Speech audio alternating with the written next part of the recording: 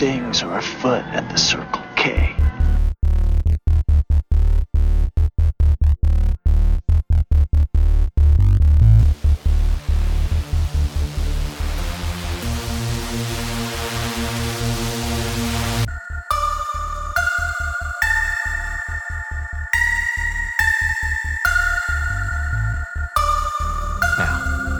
Originally, Neo was the chosen one to host the show, but hosting is a full-time commitment, and he's been a little distracted lately. Trinity. See what I'm talking about? Listen here, you beautiful bitch. I'm about to fuck you up with some truth. Watch the sass, Captain Sassy Pants. Yeah, you're kind of spazzing out, dude. You haven't answered my question. Yes, I did. You see, You haven't answered my... I'm trying. You just need to let me talk. Why am I here? You shut up. You won't let it... No, you won't let it! I'm the one who talks! Okay, mouth shut, ears open! You haven't answered... You do not want to see me get out of this chair! What's going on, everybody out there in podcast land? You have once again tuned in to the greatest podcast in the United States. You know, I had this nice little intro where I said this is the best podcast to broadcast from a spare bedroom, blah, blah, blah. You know, it's just played out at this point, so I need to come up with something different. But that doesn't change the fact that this is the greatest podcast on the intraweb. Anything that you can download and listen to, this is probably better than that.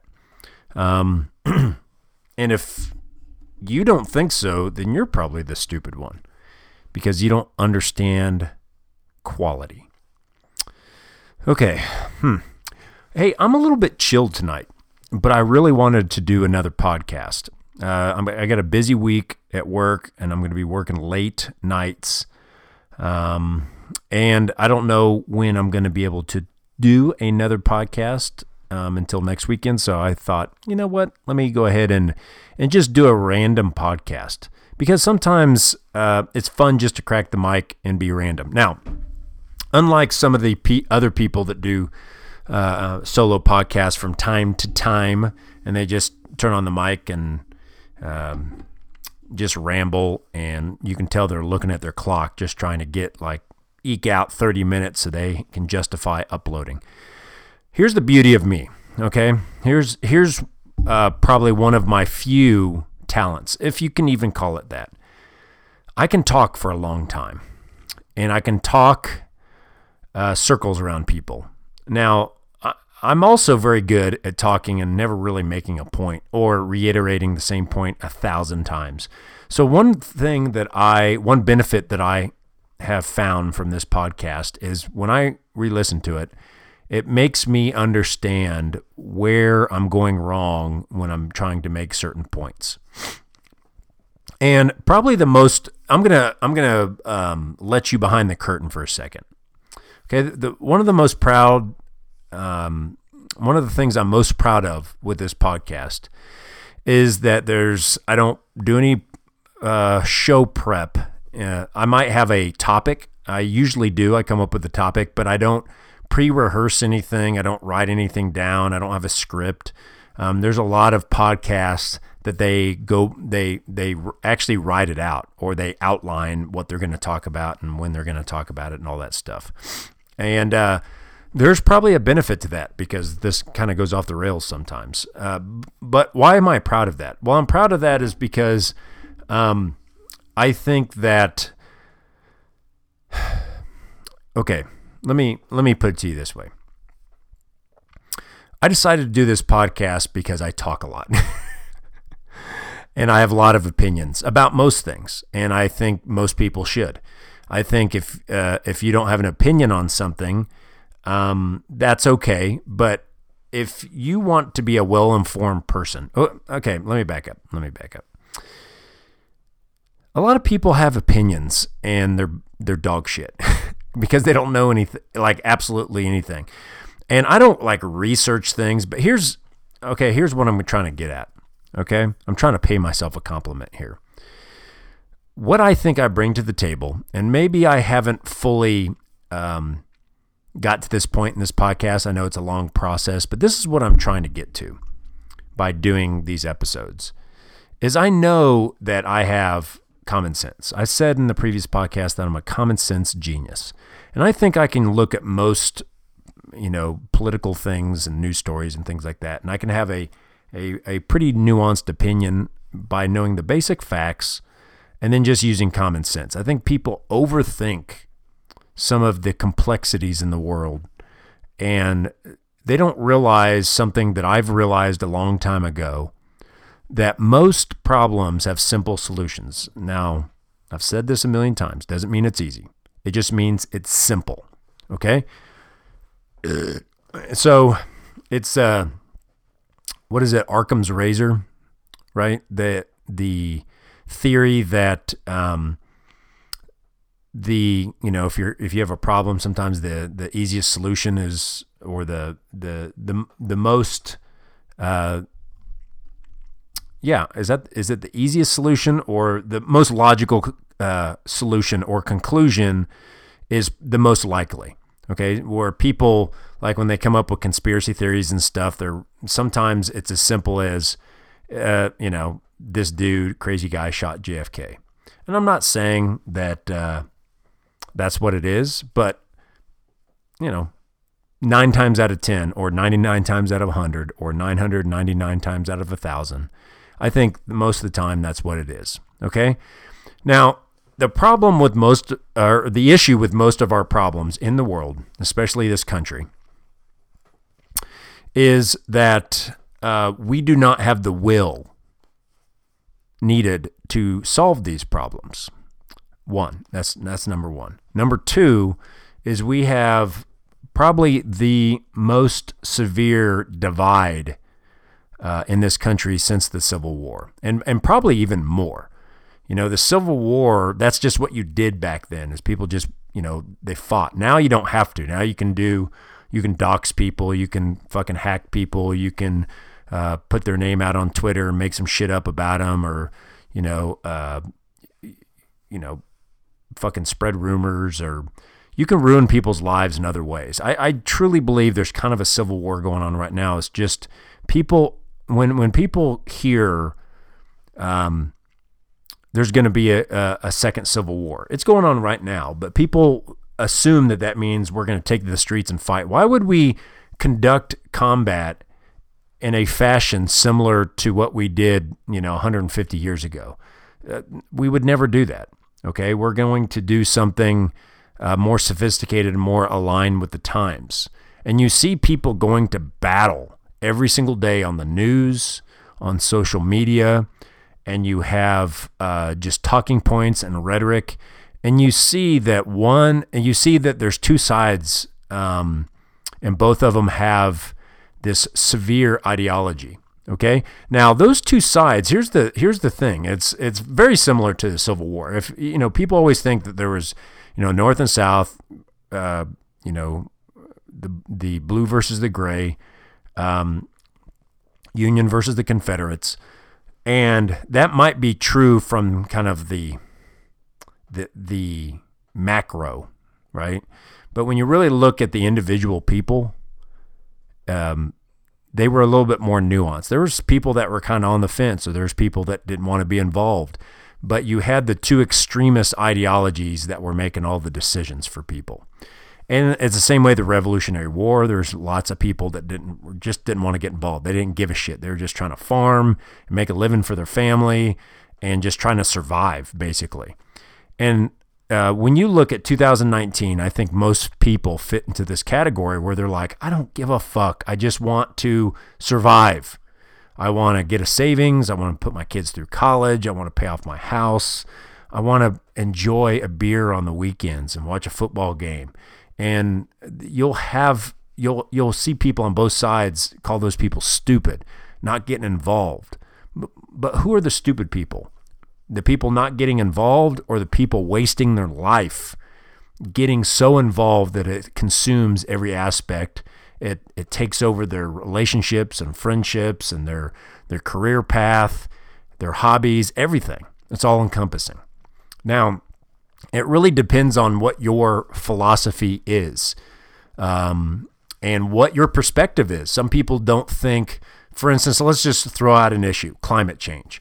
Well, some people don't, the jury's still out for some people. They're like, fuck, I don't know about if it's even real. And then there's people that are like, it's probably real, but you know, we probably don't have to worry about it right now. And then there's people going, well, it's definitely real, but there's nothing we can do about it. And then there's people that say, oh, it's real, and we're all going to die in 10 years, you know? And there's so many different varying opinions to it. Now, if you're somebody that thinks, oh my God, we're all about to die if we don't make a change tomorrow, then they're willing to do sometimes almost anything to get policies changed, to get people in the fight. But you can't blame somebody that doesn't see it as a problem to not want to get involved. I think there's a very small minority of people that say, well, I think climate change is a huge problem, but I don't care. I'm just going to go about my day. Now, there are people that have what's called willed ignorance, and they just choose to just turn the other cheek. Let me take a sip of my NOS energy drink. I just got done running 8.5 miles, and I'm very tired. I was supposed to do 12 miles today, but I ran 4 yesterday, and my legs just weren't feeling it. And more importantly, my feet. My feet got wet early on my run because there's tons of melted ice all over and melted snow. And there's giant puddles everywhere, and my feet got soaked, and I started to get blisters and shit. And I was like, I'm not running another 4 miles and have my feet so fucked I can't run for a week. So anyway, so that's why I'm drinking NOS, because I'm very tired right now. What was I saying? Oh, climate change stuff. I do have a point. This is my gift and my curse. Remember I was talking about my talent, you know? I take a big loop when I'm making a point. Big loop, and I get sidetracked a lot. So just stay with me here. Hopefully you're on a long drive and you have nothing better to do. Stick with me. It'll pay off. Or it won't, and who gives a shit? Okay, so if you're not involved in politics or trying to change policy or anything, there's nothing wrong with that. Now, what I find more of a problem is people that they're so convinced, and it's not based on science, it's not based on research, it's not based on anything that they're doing, just based on ideology. Someone on their side says it's real or not real, depending on which camp you're in, and that's what they decide, and then they try to shame other people that don't want to get involved. And that is kind of everyone. That's where we're at right now. Is we have those few people that are on the far right, few people on the far left, and they're waging war, and everyone else is getting caught in the middle. And depending on what you say on any given day, someone's going to label you as this side or that side. And sometimes you find yourself in the fight, and you really didn't want to be on either side, but someone is making you an adversary. And I see that as probably the biggest problem right now, and something that I really didn't see 20 years ago is like someone from the right. Here, let me use this as an example. Someone from the left, because the left does this all the fucking time. They eat their own. Is they make adversaries out of people that are not their adversaries. You'll have very liberal people that work on universities or they're talk show hosts, and they'll have one fucking flub, or they say the wrong thing, or they make a joke, and people on the far left will just consume them and just fuck up their careers and just try to get them thrown out of fucking Hollywood or get them to lose their jobs or have to apologize or whatever else, not realizing that that is not the enemy. The enemy is on that far right. That's the person that actually wants to do you harm or really wants to do your ideology harm. There's a difference between someone misspeaking or not understanding your point and then somebody being fervently against it. So I think that is the biggest problem right now with the current quote unquote civil war that's going on, is you have the people that are stuck in the middle. They don't see an upside of getting involved. It's not that they don't have a belief or that they don't have nuanced opinions about certain things. but people are so quick to try to label you and throw you in a box. Okay. I've had people send me direct messages on Twitter. People listen to my podcast. I've even gotten was it an email or another social media? I can't remember. Or maybe it was a comment on my website. I don't know. It was not when I first started, but in the first 4 or 5 months of my podcast, that somebody was accusing me of being very right wing. Okay, and I can completely understand why, because I definitely have leaned more right in the past few years than I have in my previous 40 years before that. I was always for the left when I was younger because I was pro-teacher, pro-union. I was pro-choice. I was definitely a live and let live guy. But the big thing for me growing up was, me wanting to be a comic book artist and me wanting to be a comic book writer is free speech, is because there was always attacks and censorship type things on comic books. And I always thought that was definitely the hill I was ready to die on, is free speech. I really understood how important free speech was. And so if for no other reason, that was the reason why I was going to be left. Okay. And I wasn't a super religious person. There was a lot of things that kind of aligned me with that. Okay. Then as I got older, I've become more accepting of people that are religious, for instance. I used to be very against it, but now I kind of, to be honest with you, the hardcore religious people sometimes are more nice than the hardcore atheists. The hardcore atheists are just kind of fucking asshole douchebags sometimes. As far as my abortion beliefs, I'm still pro-choice, but leaning more on the pro-life is in the sense of, as a man, I don't think it's my job to outlaw abortion when it would never affect me as a man.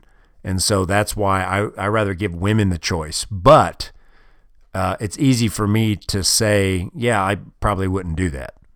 Okay, but easy, like I said, easy for me to say that. I'm a man. So I lean pro-choice, but I definitely understand why people get so bent out of shape about, funding abortions and shit like that. Gay marriage or homosexual shit or trans rights. I just don't give a shit. I really don't. If gay people want to get married, I don't give a fuck. If trans people want to fucking have 20 surgeries and they want to identify with 20 different things, let them. As long as my taxpayers aren't fucking paying for it and you're not forcing me to do or say something that I know contrary. For instance, the whole gender bullshit of, gender non-binary bullshit, that people just want, that aren't scientists, just want to make shit up. I am so against that shit. Okay. I cannot stress enough how against I am. You can be whatever the fuck you want. You want to say that you're a lampshade, say you're a fucking lampshade. Okay, but you're not going to force me to say you're a fucking lampshade. You're not going to sit there and shame me because you decided you wanted to be a fucking lampshade. If it walks like a man, talks like a man, and I say you're a man, and you then correct me and say you're a woman, oh, okay, you're a fucking woman. Who am I to say that you're not a woman? I don't fucking know, but you can't get mad at me because I assumed you're a fucking man. Okay.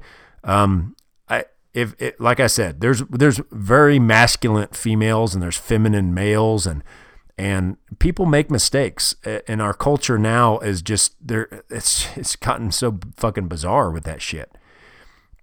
But like Caitlyn Jenner, fuck, I said Bruce Jenner for the first couple years after that he, she, whatever was transitioning, and it wasn't because I was trying to be disrespectful or that I'm a contrarian. No, it's just.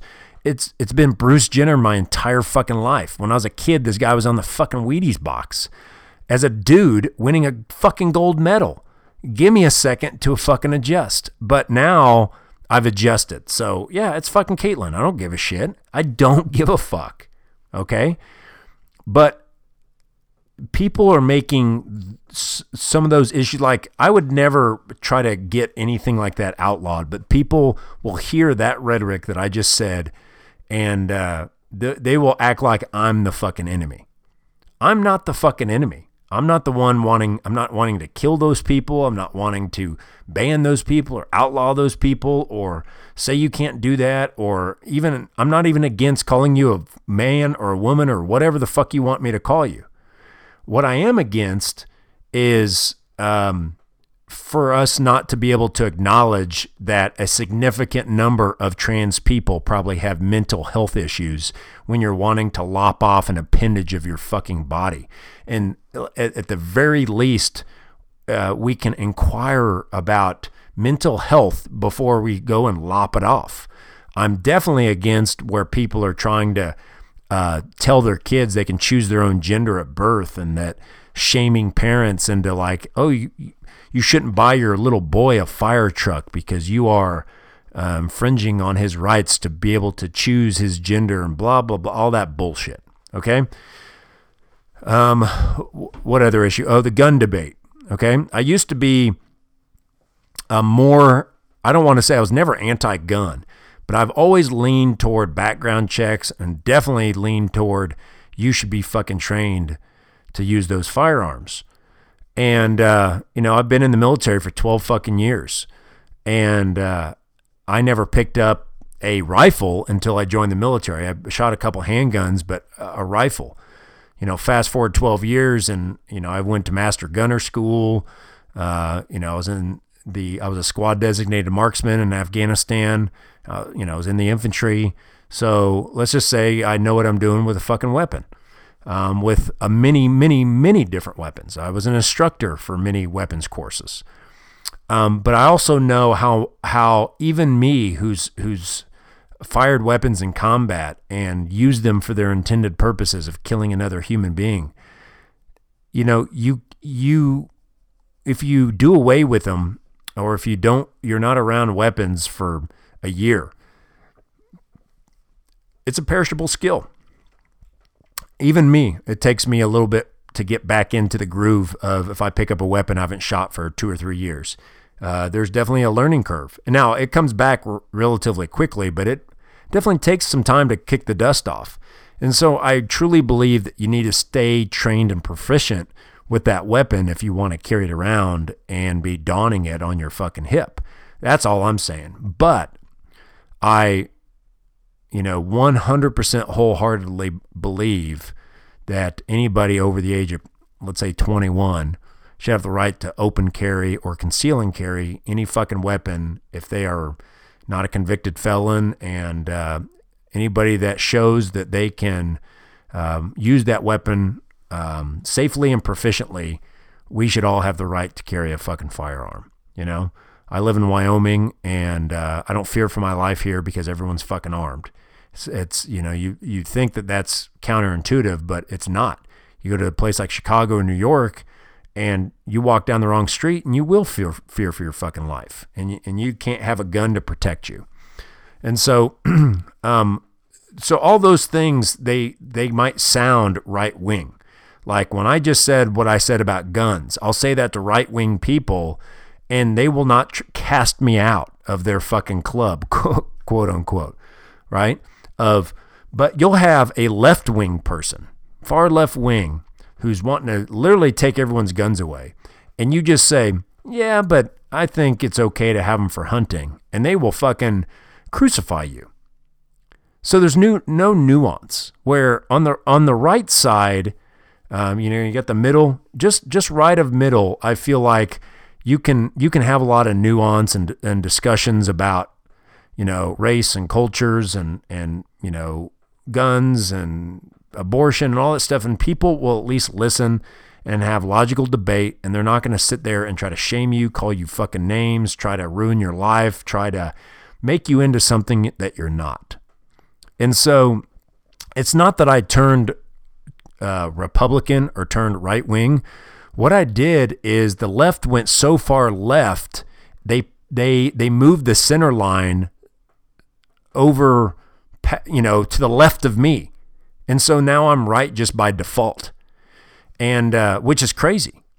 Now, I've evolved my thinking a little bit about unions too. After working in unions, I don't think there's as much of a need for that. Regulations, Republicans are usually pretty anti-regulation. Democrats want everything regulated. I'm kind of in the middle on that too. I think some things like the EPA and the fucking FDA, we need regulations like that shit. But do we need regulations of like 500 fucking regulations on stupid shit? No, we don't. I'm definitely a little bit more on the right-wing side when it comes to tax laws. I think we need to get rid of a lot of that shit, close all the loopholes and get rid of a bunch of fucking tax laws, So I guess what I'm trying to get at is now, with all that being said, I guarantee if you are right-wing, you listen to that, you're going, okay, yeah, Johnny has some stuff that is a little bit more left and some that's more right and whatever, and you look at me as for what I am. If you're left-wing, you're automatically putting me as a fucking fascist Nazi fucking, and that's the problem here, is that people just tap out because they're like, I am so sick of playing identity politics where I have to be on the right or the left. I have to choose a side. That if I talk about one issue and say like, I like hunting, and all of a sudden it's like, whoop, you're a fucking right-wing Nazi propaganda fascist fucking, and then someone goes, I think that, we could have a tax the rich a little bit more. Oh, you're a fucking socialist, and, someone throws you in that fucking camp, and people, listen to some, it's very fucking simple. Okay. This is how simple it is. We need to abolish, and that's not too strong of a word. The word is abolish. Abolish. Okay. Do away with any kind of party affiliation. Get rid of Republicans, get rid of Democrats.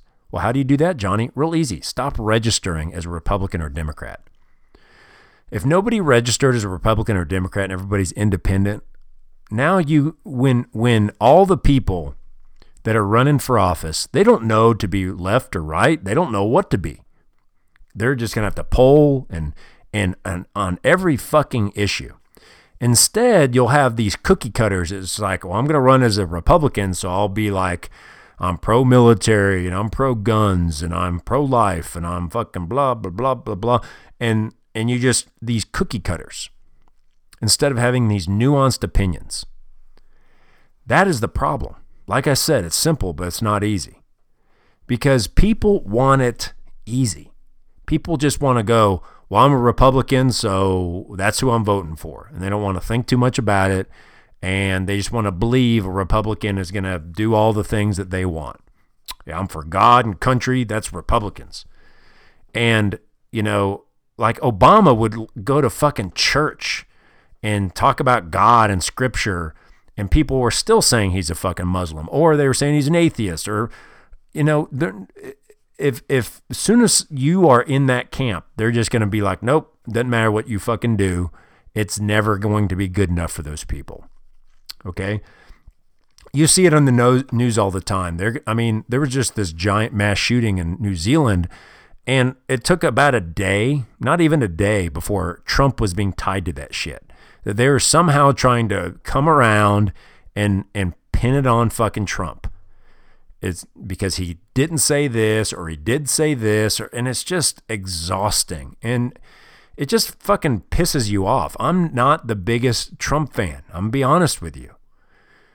But give the fucking guy a break. There's a million things you can criticize him about. A million. Okay? And people are just trying to find any little fucking thing.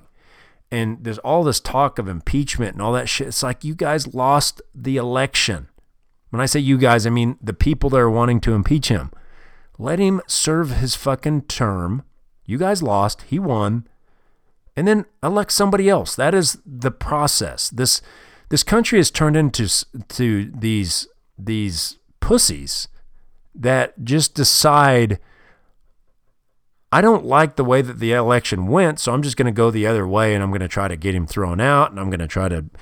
It's so stupid. It's the dumbest fucking thing. Our country is becoming retarded. Okay? Yeah, I used the word retarded. So fucking what? It's... and it's not getting any better, and I don't foresee it getting any better anytime soon. I just don't. I don't know how it can get better. Because, like I said, it's simple. The solutions are simple. People don't want to do them. Because they don't care about simple. They want easy. Okay, so there's tons and tons of things like this that just, they get my goat a little bit. Because when I look at a news story, I just use common sense. I don't think about what political side I'm on. But you see people that they say, they see a story and it's negative for Trump, and if they're pro-Trump, they're going to be against that fucking story, and vice versa. And they're not going to read it. They're not going to try to really see the nuance. They're not going to see it for what it is. And then the people that are like me, I think, for the most part, they just tap out and say, I don't want to fucking be involved in this shit. It's just a big fucking waste of time. And I kind of understand that. Life is short. Why do we want to waste so much time on this kind of bullshit? And so, yeah. It's getting to the point where the news is just, it's so biased, you know, it really is. I remember when Obama was the president, and I voted for Obama, and they was talking about the liberal media, and I was like, whatever, fucking liberal media, shut the fuck up. I didn't really realize it until Trump got elected.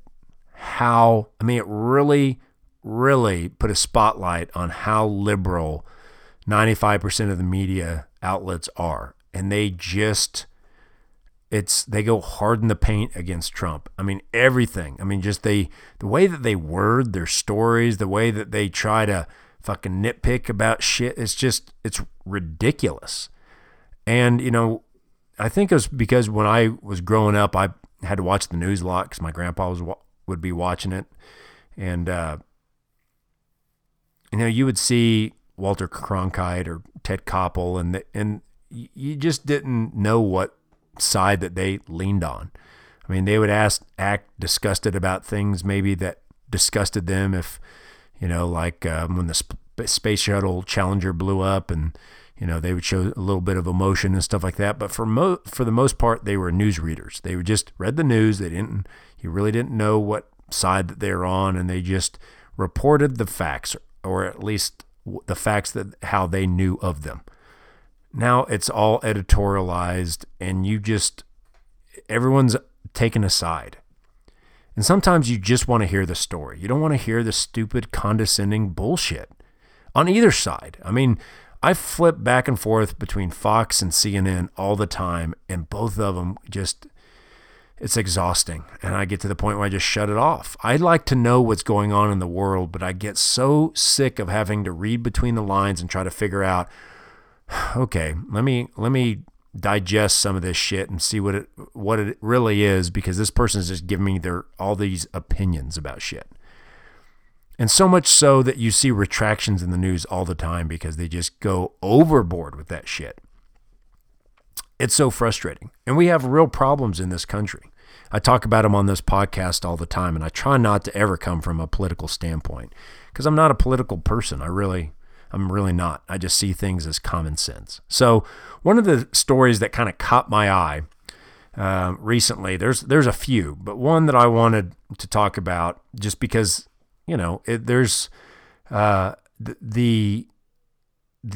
theme of this story, I guess, is something that I've talked about on this podcast before. So let me preface it with give you kind of the short version of this story. Let me take another drink.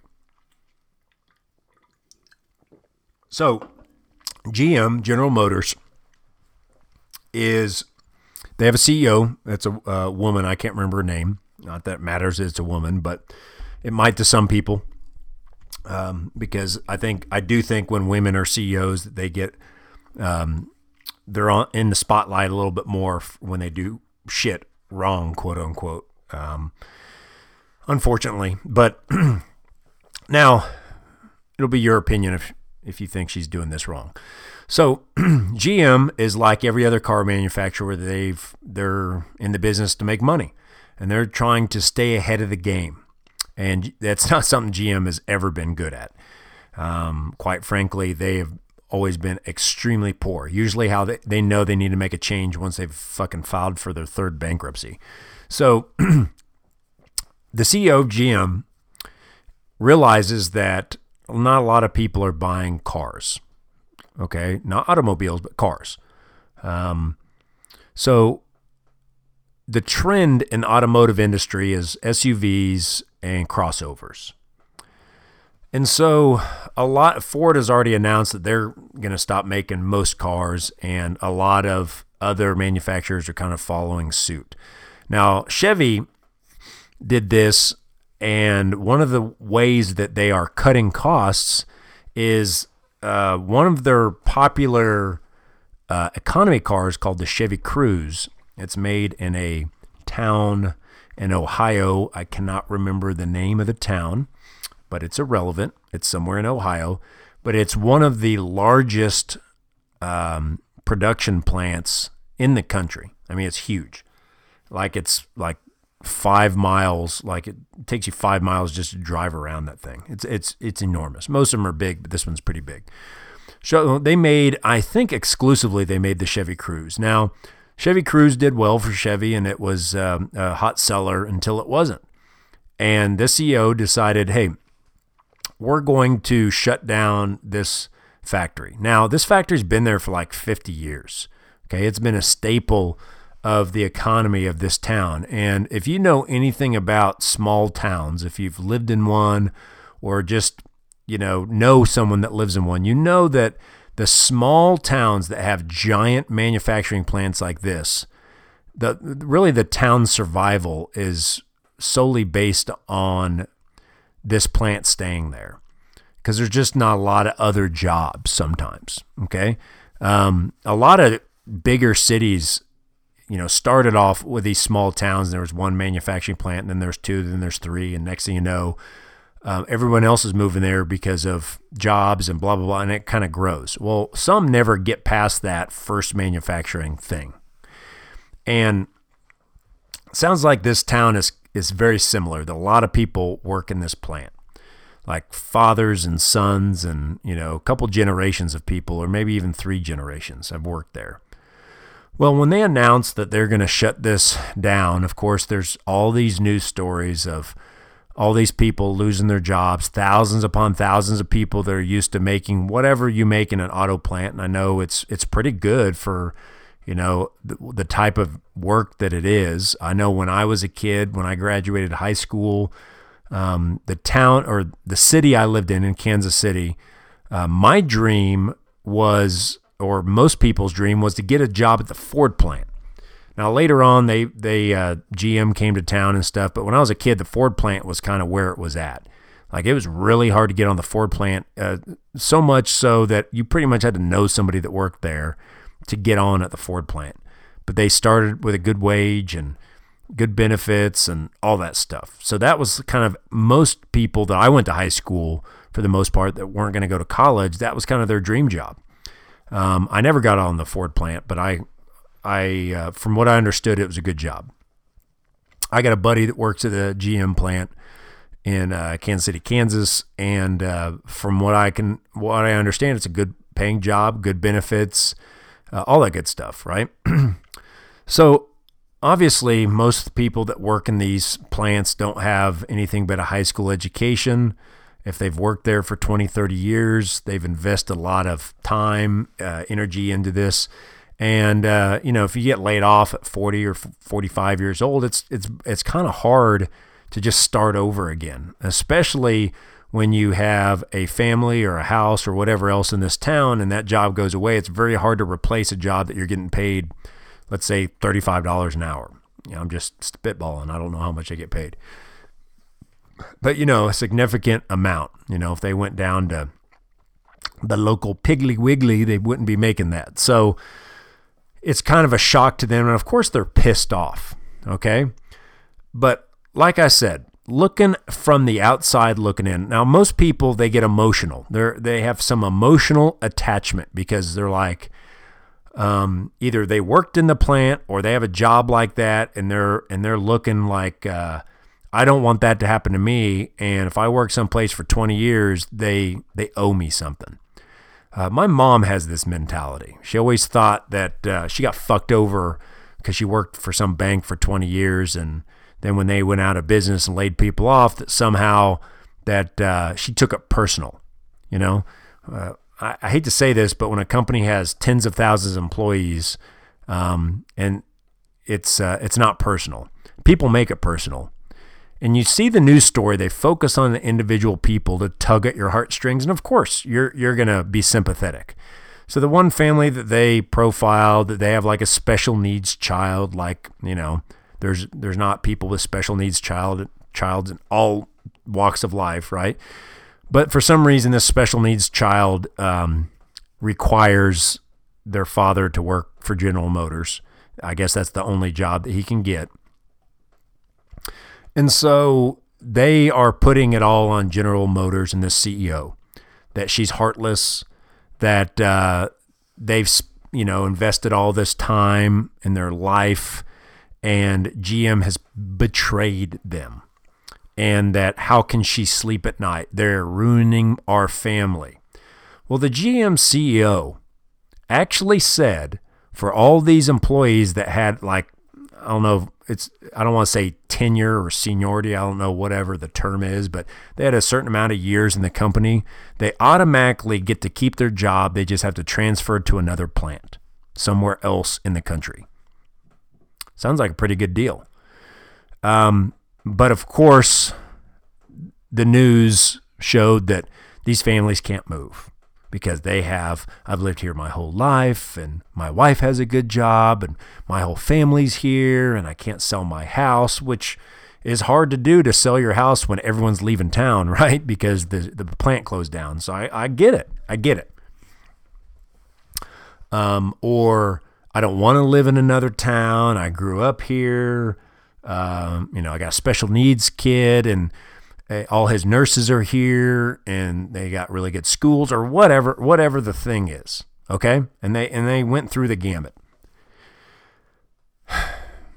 And maybe that I'm less sympathetic because I'm in the military. In the military, you move and it's not an option. They just tell you, hey, congratulations, you're fucking moving. Oh, your wife has a really good job? That's cool. Anyway, here's your orders. You're leaving 3 weeks. Oh, you need to sell your house? That's cool. Anyway, 3 weeks, you start at this fucking base. Make it happen. Okay? And people think that the Army sells your house for you. They don't. You have to. People think that, like if you're a young private or some shit, you just live on base, and yeah, you just check out of post housing and you move into post housing. But once you've been in the Army a little while, you go off and you use your GI Bill, or your VA home loan, and you go buy a house. And every time what's called PCS, permanent change of station, you have to sell your old house and go buy another one. And everybody in the Army knows that you're taking a risk when you fucking do that, because everybody PCSs. But, you know, if you have a family and stuff like that, you don't want to live on a fucking Army base. You want to live out in the community like a real person. And wives know that they, you know, they're going to have to quit jobs and stuff. It's just kind of what you signed up for. You just kind of understand that. Okay. And so, you know, the military people definitely aren't going to be sympathetic about that.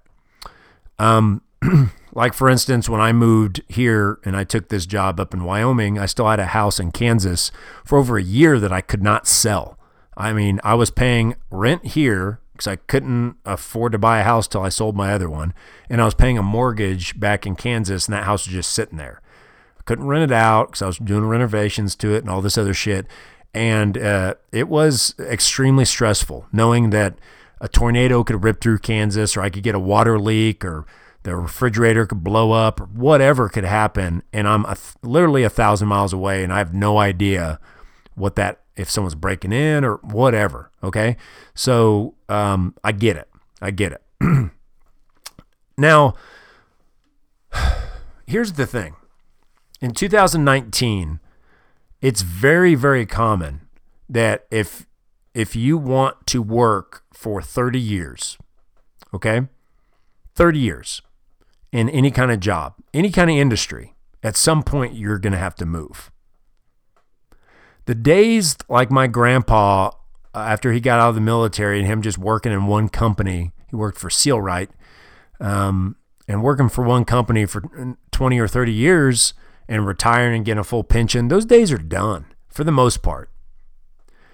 Plants close down all the time. And, this family's like, this CEO is heartless and she's just, she sees us as just a number. Yeah, because you are. If you work for someone or some company or corporation, you are a number. You are there for one reason, to help the bottom line. And you need to stop taking shit so personal. They don't give a shit about you. They don't. They see ones and zeros. And to be honest with you, that's the only kind of company you should want to work for, is because what this lady's doing is trying to ensure that all the other tens of thousands, if not hundreds of thousands of employees at General Motors, that they keep their jobs. Is sometimes you have to sacrifice a few to make sure to give a livelihood to the many. She's trying to not only keep their jobs, but keep the stockholders happy and keep the company profitable.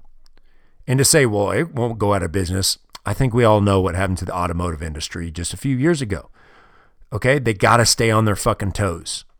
They got to stay ahead of this shit. And so I understand if it was you, and I'm telling you right now, I've been laid off twice from 2 different jobs. Man, sorry, I got to take a drink. I don't know why I'm telling you. I'm not asking for permission. I'm just, I got to do it. I'm talking and my throat starts getting a little verklempt, as the Jews say. So I've been laid off, so I understand what it's like. I've been laid off where I got 2 weeks notice, and I only worked there for a couple of years, so I didn't even get a severance package. Most of these people are getting like a severance package, or they got advance warning. And it's not that I'm not somewhat sympathetic, but at some point you got to say, okay, now what are you going to do? Just sit and feel sorry for yourself?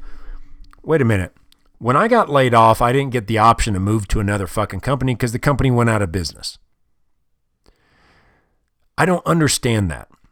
I don't understand where if someone says, I'm offering you all this pay and benefits, figure out a way to move. No, it's because people want their cake and eat it too. They want it their way. Now you're talking about someone being heartless, and you're not being like water. You need to, take the shape of the container that you're poured in.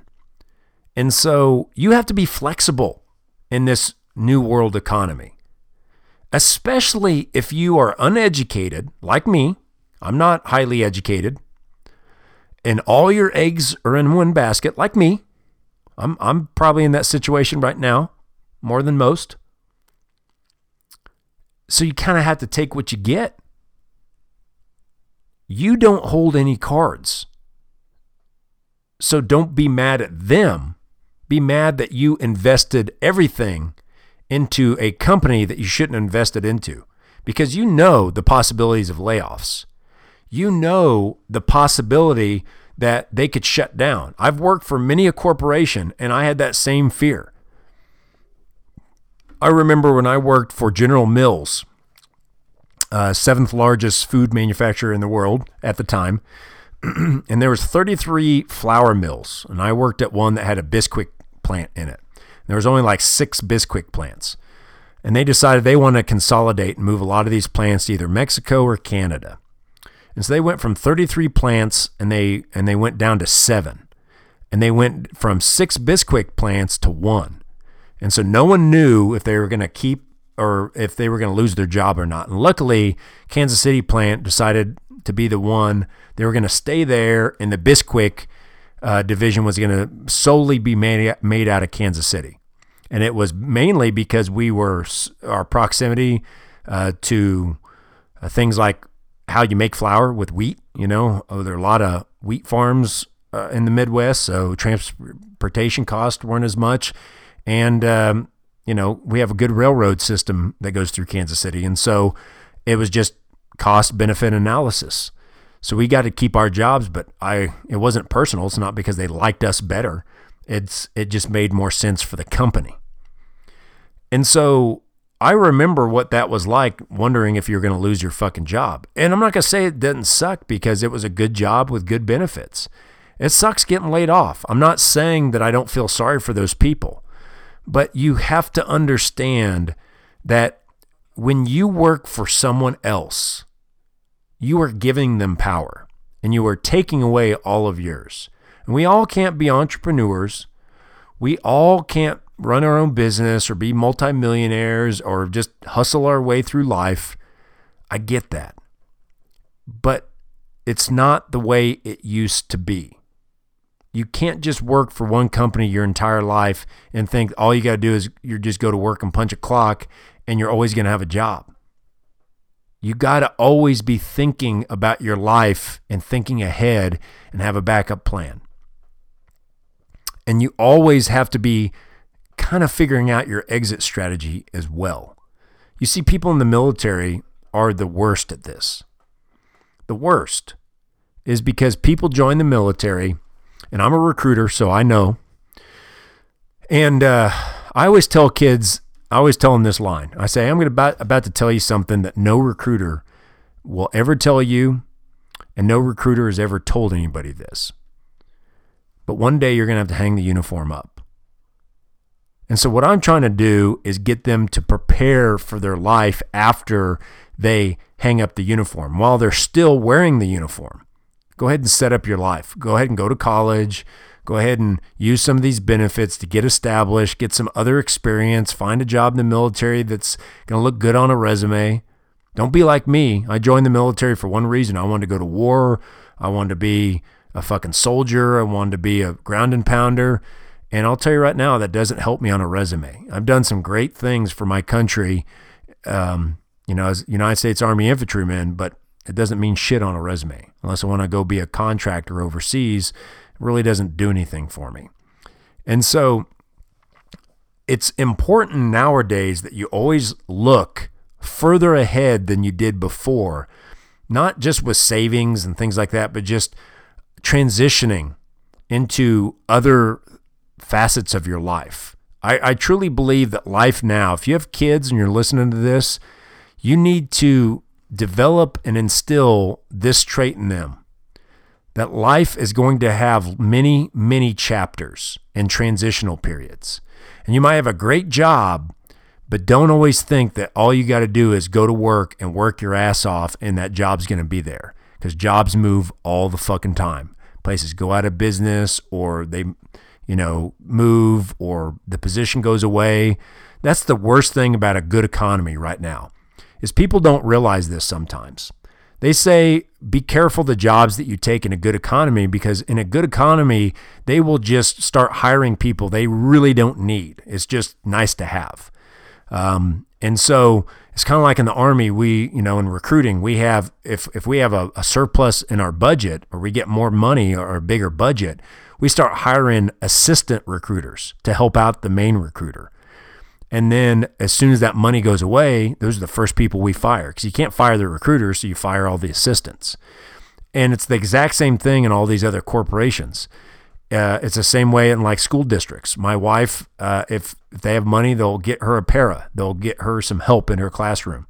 But as soon as the money goes away, they can't get rid of the special ed teacher, but boy, they can get rid of the para. So you need to make sure that you're not taking a job that is kind of one of those fluff jobs that as soon as the economy goes down, those are the first people they get rid of. You have to make sure that you have a job that you're needed and that you have value. And when I say you have value, meaning if that job wasn't there, that you could use that and go get another job somewhere else. And that that no matter what, you could make somebody else money or you could make yourself money. And you might want to have one or two skills, not just, I shouldn't say one or two or three different skills. And so if you're raising kids now, you have to get them to see the big picture, that there's going to be mile markers and chapters, and it's not just about going to college or getting an education. It's about having other skills and traits. Okay? Here's the thing. I'll be honest with you. If you are a carpenter or you're an engineer, you're a plumber, you're an electrician, you're always going to have a job because we always need those things. Auto mechanic. Now, you're not always going to like your job, and you might get sick of doing that. But what I'm saying is that's job security. There's plenty of times that people do not need certain things. Okay? So there's certain jobs, like if you're a personal trainer, they do pretty well in a good economy, but when the economy turns, personal trainers lose their jobs left and right because who the fuck's going to pay for a personal trainer when the economy's bad and they don't have very much money? Okay, real estate agents, things like that. Car salesmen. You know, there's certain jobs that have more security than others. So back to the point about this manufacturing plant. People will look at this as a political thing. The left wing thinks this about the plant. The right wing thinks this about the plant. And I'm telling you, just look at it from a common sense standpoint.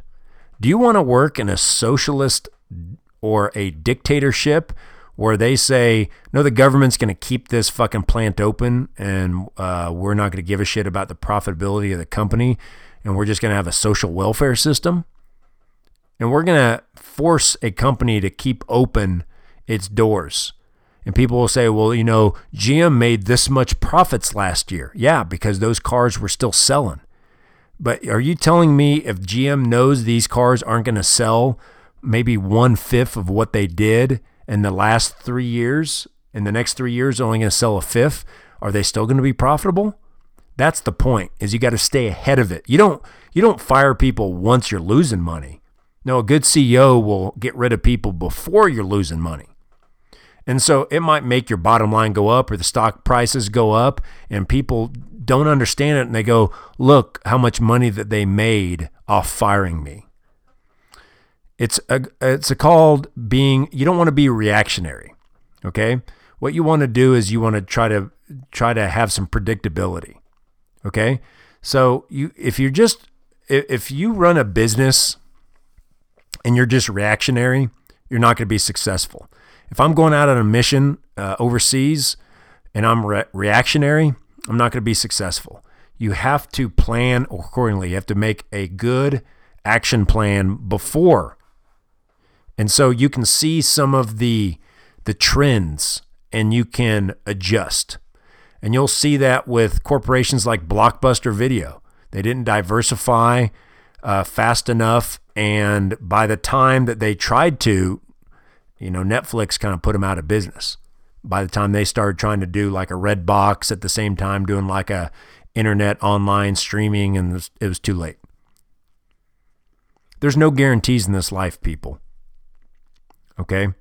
So the two things that I guess the 2 points I'm trying to make is, one, you cannot be the victim in that situation, because I'm telling you, we're all around the corner from something like that happening to us. It'll happen to everybody. And if it hasn't happened to you, it will. And if it doesn't, you're just one of the few people that got extremely lucky. Okay? I mean, there's people that are engineers and doctors and lawyers, and sometimes they lose their jobs. And so there's no guarantees. There's certain things that you could definitely, have a little bit more safety and security, but there's no guarantees. Second off, you have to always think kind of like a corporation, and you have to be planning ahead, not just be reactionary. See, what's wrong with these people that are profiled in this story is they're all reactionary. A couple of them even said they've been hitting around at this for years. Just think about if you were married and somebody kept hinting around divorcing your ass or leaving your ass. Are you just going to wait for it to happen? Or are you going to try to figure out if if that relationship isn't salvageable, maybe you should get out before they kick you out. It's the same thing with a job. If you see the writing on the wall, time to start looking into something else. And on your days off, start filling out resumes. And that means many times that you're going to have to take a step back. I've said on this podcast that I'm thinking very seriously, I'm thinking about getting out of the military in about 13 months. Okay, ETS, which means my contract's up, and I'm about 95% sure I'm going to be getting out. And I'm not going to say I'm not scared, because I make very good money right now, and there is absolutely zero chance that I'm going to get out and make the same money that I'm making right now, like just make a lateral move. I'm probably going to take a couple steps back, and maybe eventually I can get there. But initially, you're going to have to take some steps back, and you have to plan for that, and you have to understand that. And so I'm already starting to plan for that, going, I know that I'm going to have to change some things, make some lifestyle changes, because I'm not going to be making the same money in the meantime, and it's going to take me a while to get into or to find, a job field or a career path that's going to pay me what I make in the Army. And so I'm not going to say it's not scary, but the writing's on the wall. Now, I can go ahead and sign my contract and re-up for another couple years or 3 years or 5 years or 10 years or whatever, but still, sooner or later, I got to get out. So all I'm doing is delaying the inevitable. So if you're in that position right now, kind of like where I am, where there's a transition coming, you got to plan for it. And you have to take responsibility. You can't blame the world and say the world owes you something. Never be that person that says, I gave this to this. I got a buddy that was in the Army that I deployed with to Afghanistan. He injured his shoulder in Afghanistan. He went home, got sent home early, did a bunch of rehab, came back, couldn't do his job anymore in the Army. And how it works, just so you guys know, if you get injured and you're not like injured where you can't do any job, you can transfer into another job. Well, if you don't want to do that job, if you refuse to transfer, then they're just going to give you a medical discharge. And a medical discharge, you don't get a medical retirement a lot of times. Sometimes you do, sometimes you don't. It really depends on if it was due to the Army, like the Army fucked you up or something. But you can go to the VA and make a claim and get whatever. But the point that I'm trying to make, I guess, is that they offer you another job. Well, my buddy didn't want to do that other job. He goes, no, I'm not going to do it. I want to be in the infantry still, but be on what's called profile, which means you can't do the infantry job. You still get the title of infantry, but you don't have to do anything. And he had 4 years till retirement. He had 16 years in. And in the Army, there's something called sanctuary. It's at 18 years. After you hit your 18-year mark, they really can't kick you out unless you do something criminal. They have to keep you in. Even if you're injured and you can't do your job, you're just going to sit on your ass for 2 years, and they're just going to pay you, and then you're going to get a full retirement. Well, he had 16 years in. In that 16 years, he deployed 3 times, but he also got into a lot of trouble. He got some DUIs, all this other stuff. So he wasn't like the best soldier. He wasn't the worst, but he wasn't the best. So, long story short is he got discharged because he could no longer perform his duties. And he was pissed because he got fucked out of a retirement, according to him. And I remember he severely got into alcohol, and he called me like he did many nights, just drunk off his ass, and was just railing on the Army. They fucked me. I spent 16 years. I deployed 3 times, and they didn't give me shit. I don't even get a retirement. And I go, hey, Randy, I said, no offense, brother, but a retirement's for 20 years of service. You did 16. Well, that's still bullshit because they kicked me out. I said, no. hey man, I understand your frustration. Okay? But 16 years of good service, or 20 years of good service, of being a good soldier, of serving your fucking country. You did 16 years, and probably, to be honest with you, last 5 years you were phoning it in. You were not the best soldier in the world. And you're staying in just to try to get a retirement, when the retirement is for 20 years of active military service, being the best soldier you can be, serving your country, selfless service. Selfless, not selfish. And you didn't. You did 16 years and you got out. So they don't owe you anything. Well, I did this, I did this, I did this. Hey, Randy, in those 16 years, did you get money? Did you get benefits?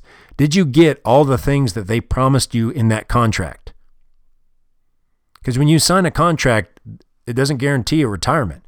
It guarantees pay, benefits, health insurance. Did you get all that? Then what do they owe you? I'm not going to get a retirement. If I get out next year, I don't get a retirement. And guess what? They don't owe me anything. Randy did 16 years. And I've done 12, and I'm already a higher rank than he was after 16 years. And I still they don't owe me anything. This entitlement mentality hurts you. Because what it does is it stagnates your mind. It keeps you from letting go and moving on to the next stage of your life that everyone has to transitions into, especially people in the military. And there's so many people in the military that have a trouble transitioning, even if they do get a retirement. But Randy never got out of it. I don't know what Randy's doing now, but I know he got divorced again, alcoholic, lost his job, lost his house, got another DUI, in and out of jail, sleeping on people's couches.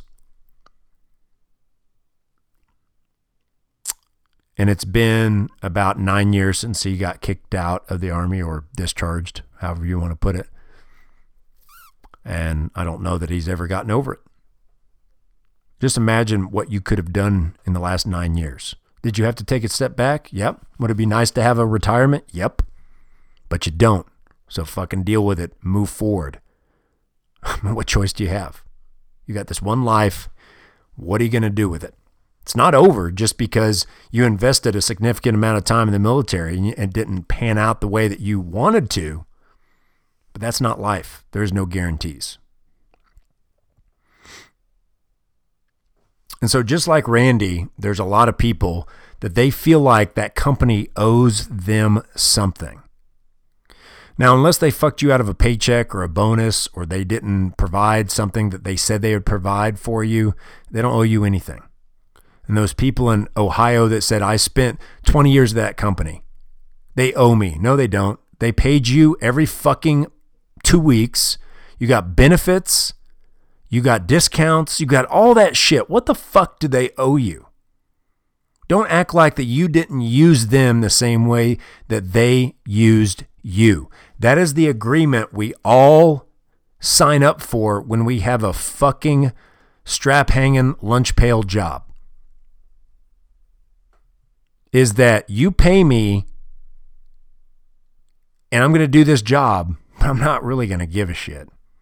And I'm going to go home and I'm not going to think twice about this job. And if you try to call me in for overtime, I'm not going to answer my phone. And it's all those fuck games. You know, the corporation does it, you do it. But let's not make a mistake here and pretend like either person is fucking over the other one. Because I've seen people fuck over the company too. Sue the company for hundreds of thousands of dollars of workman's comp or whatever else. It happens. I'm not defending the corporation. What I'm saying is you are allowing this thing to cripple your mind where you cannot move on. Why would you allow something to do that to you? Why do you not want to take that power back and take that responsibility back? But instead, even those people, there are these hardworking blue-collar people, they want entitlements. They want to feel like the world owes them something. And the world doesn't. The corporation does, but what they owed you is 20 years of pay, not 20 more years of pay. Look at an NFL player or a baseball player. They'll sign like a 10-year contract. And if something happens where they have to void that contract, or that contract, they get injured or something like that, guess what? Or they get traded, that contract is still good. They have to pay out that contract. Well, I don't know too many people that work at General Motors or General Mills or the Ford plant or in the Army that say, I'm signing a 20-year contract, and that means you owe me for $20. And if you're going to kick me out in 10 years and I didn't do anything criminal, then you still got to pay out the rest of that $10,000. And I'll be honest with you, especially like places like General Motors, I promise you, that motherfucker's getting a severance package. After 20 years of being there, I guarantee that he's getting something out of it. He's getting partial retirement. He's getting something. But there's jobs, like when I lost my job in the lumber yard when they went out of business, I didn't get shit because they went bankrupt. They didn't have to pay shit. There's people that take it in the ass. And that's not right. But for you to cripple your mind by consistently blaming that shit, sooner or later, you got to move on. You got to find something else. And you got to learn from your mistakes and realize you need to have a more diverse set of skills in this new millennium than just say, I'm going to work for the same company for 40 years and get a pension. Life was not only easier, but it was simpler back then. It was simpler and easier. It's neither now. I shouldn't say it was easier. It was easier in those ways. 50 years ago, you just got a good job somewhere, and chances are you'd be able to keep it for a long time. I mean, Amazon, look how big Amazon is. They're not too big to fail. A couple bad decisions in this kind of marketplace, and in 10 years, they could be bankrupt. It happens all the time. We put too much faith in these giant companies. It sucks because what's the alternative, right? I feel you. But that's why you need to always be pushing to be the best person that you can be. So you add value to yourself, and that other employers can see that value, and they're willing to pay for someone like you. It's a competitive world. And no matter how much you like it or dislike it, and no matter if you're on the right side or the left side, we're all competing. And it's rarely fair. Life's not supposed to be fair, but there's only one chance that you have to win, and that's to play. So, okay, well, that's my take on that subject. You know, it sucks, people. It does. I'm going to be in that situation before I know it. Hopefully, I'll still be doing this podcast, and it's not going to be an easy transition. I see people on YouTube that they have it good, or they had it good, and then they changed the way that the algorithm worked, and they changed the way that the ad pay out and what channels they monetize, and people went from making, $500,000 a year on YouTube to making like $20,000, and they lost their shit, not realizing that, well, you had it good, and you just rode that gravy train a little too long instead of diversifying and trying to find another way to monetize whatever product that you have. It's unfortunate but the world doesn't owe you anything. Okay? All right. Thank you for tuning in, everybody. Please support this podcast. Tell a friend. Download it. Share it with people. Leave me a comment on iTunes if you would like, or just send me a message on Twitter. Tell me that you're a listener. And check out Strange Things Are Afoot at thecirclek.com. You can check out Artist Reboot on YouTube. That is my it's mainly art-centric. I'm thinking about doing some videos, or I'm not even thinking about, I am planning on doing videos that profile my personal growth challenge, something I do on this podcast, but it is going to be kind of something that ties in with my Artist Reboot stuff too, because it is relevant. So I am collecting footage when I go out and run and things like that, and before my race, I'm going to kind of show the process of what it's like to literally get off the couch and train for an ultra marathon. So please support that as well if you would like. But if you don't want to, whatever. I'm still going to be making the videos. So thank you always for listening. And don't forget, be kind to one another. Peace.